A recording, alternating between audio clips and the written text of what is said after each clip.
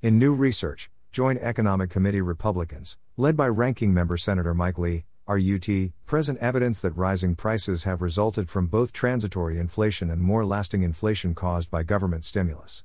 If Congress continues to push government spending to new heights, inflation likely worsens. Prices today are rising at their fastest pace in decades, and American concern about inflation is growing.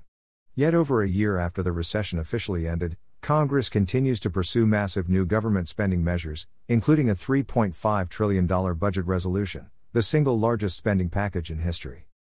Of the report, Senator Lee said, "Inflation is rising at its fastest pace in 3 decades, and it's gnawing away at Americans' wages, savings, and aspirations. It's making it harder for families to afford gas and groceries and make ends meet." In our research released today, the Joint Economic Committee found that these rising prices for everyday goods are being turbocharged by Congress spending money it simply doesn't have. If we don't stop this runaway train, inflation could get worse. The best way to strengthen our shared prosperity is to rein in spending and return to the pro-growth policies that made the pre-pandemic economy so successful. We urge Congress to consider the inflationary risks of new stimulus.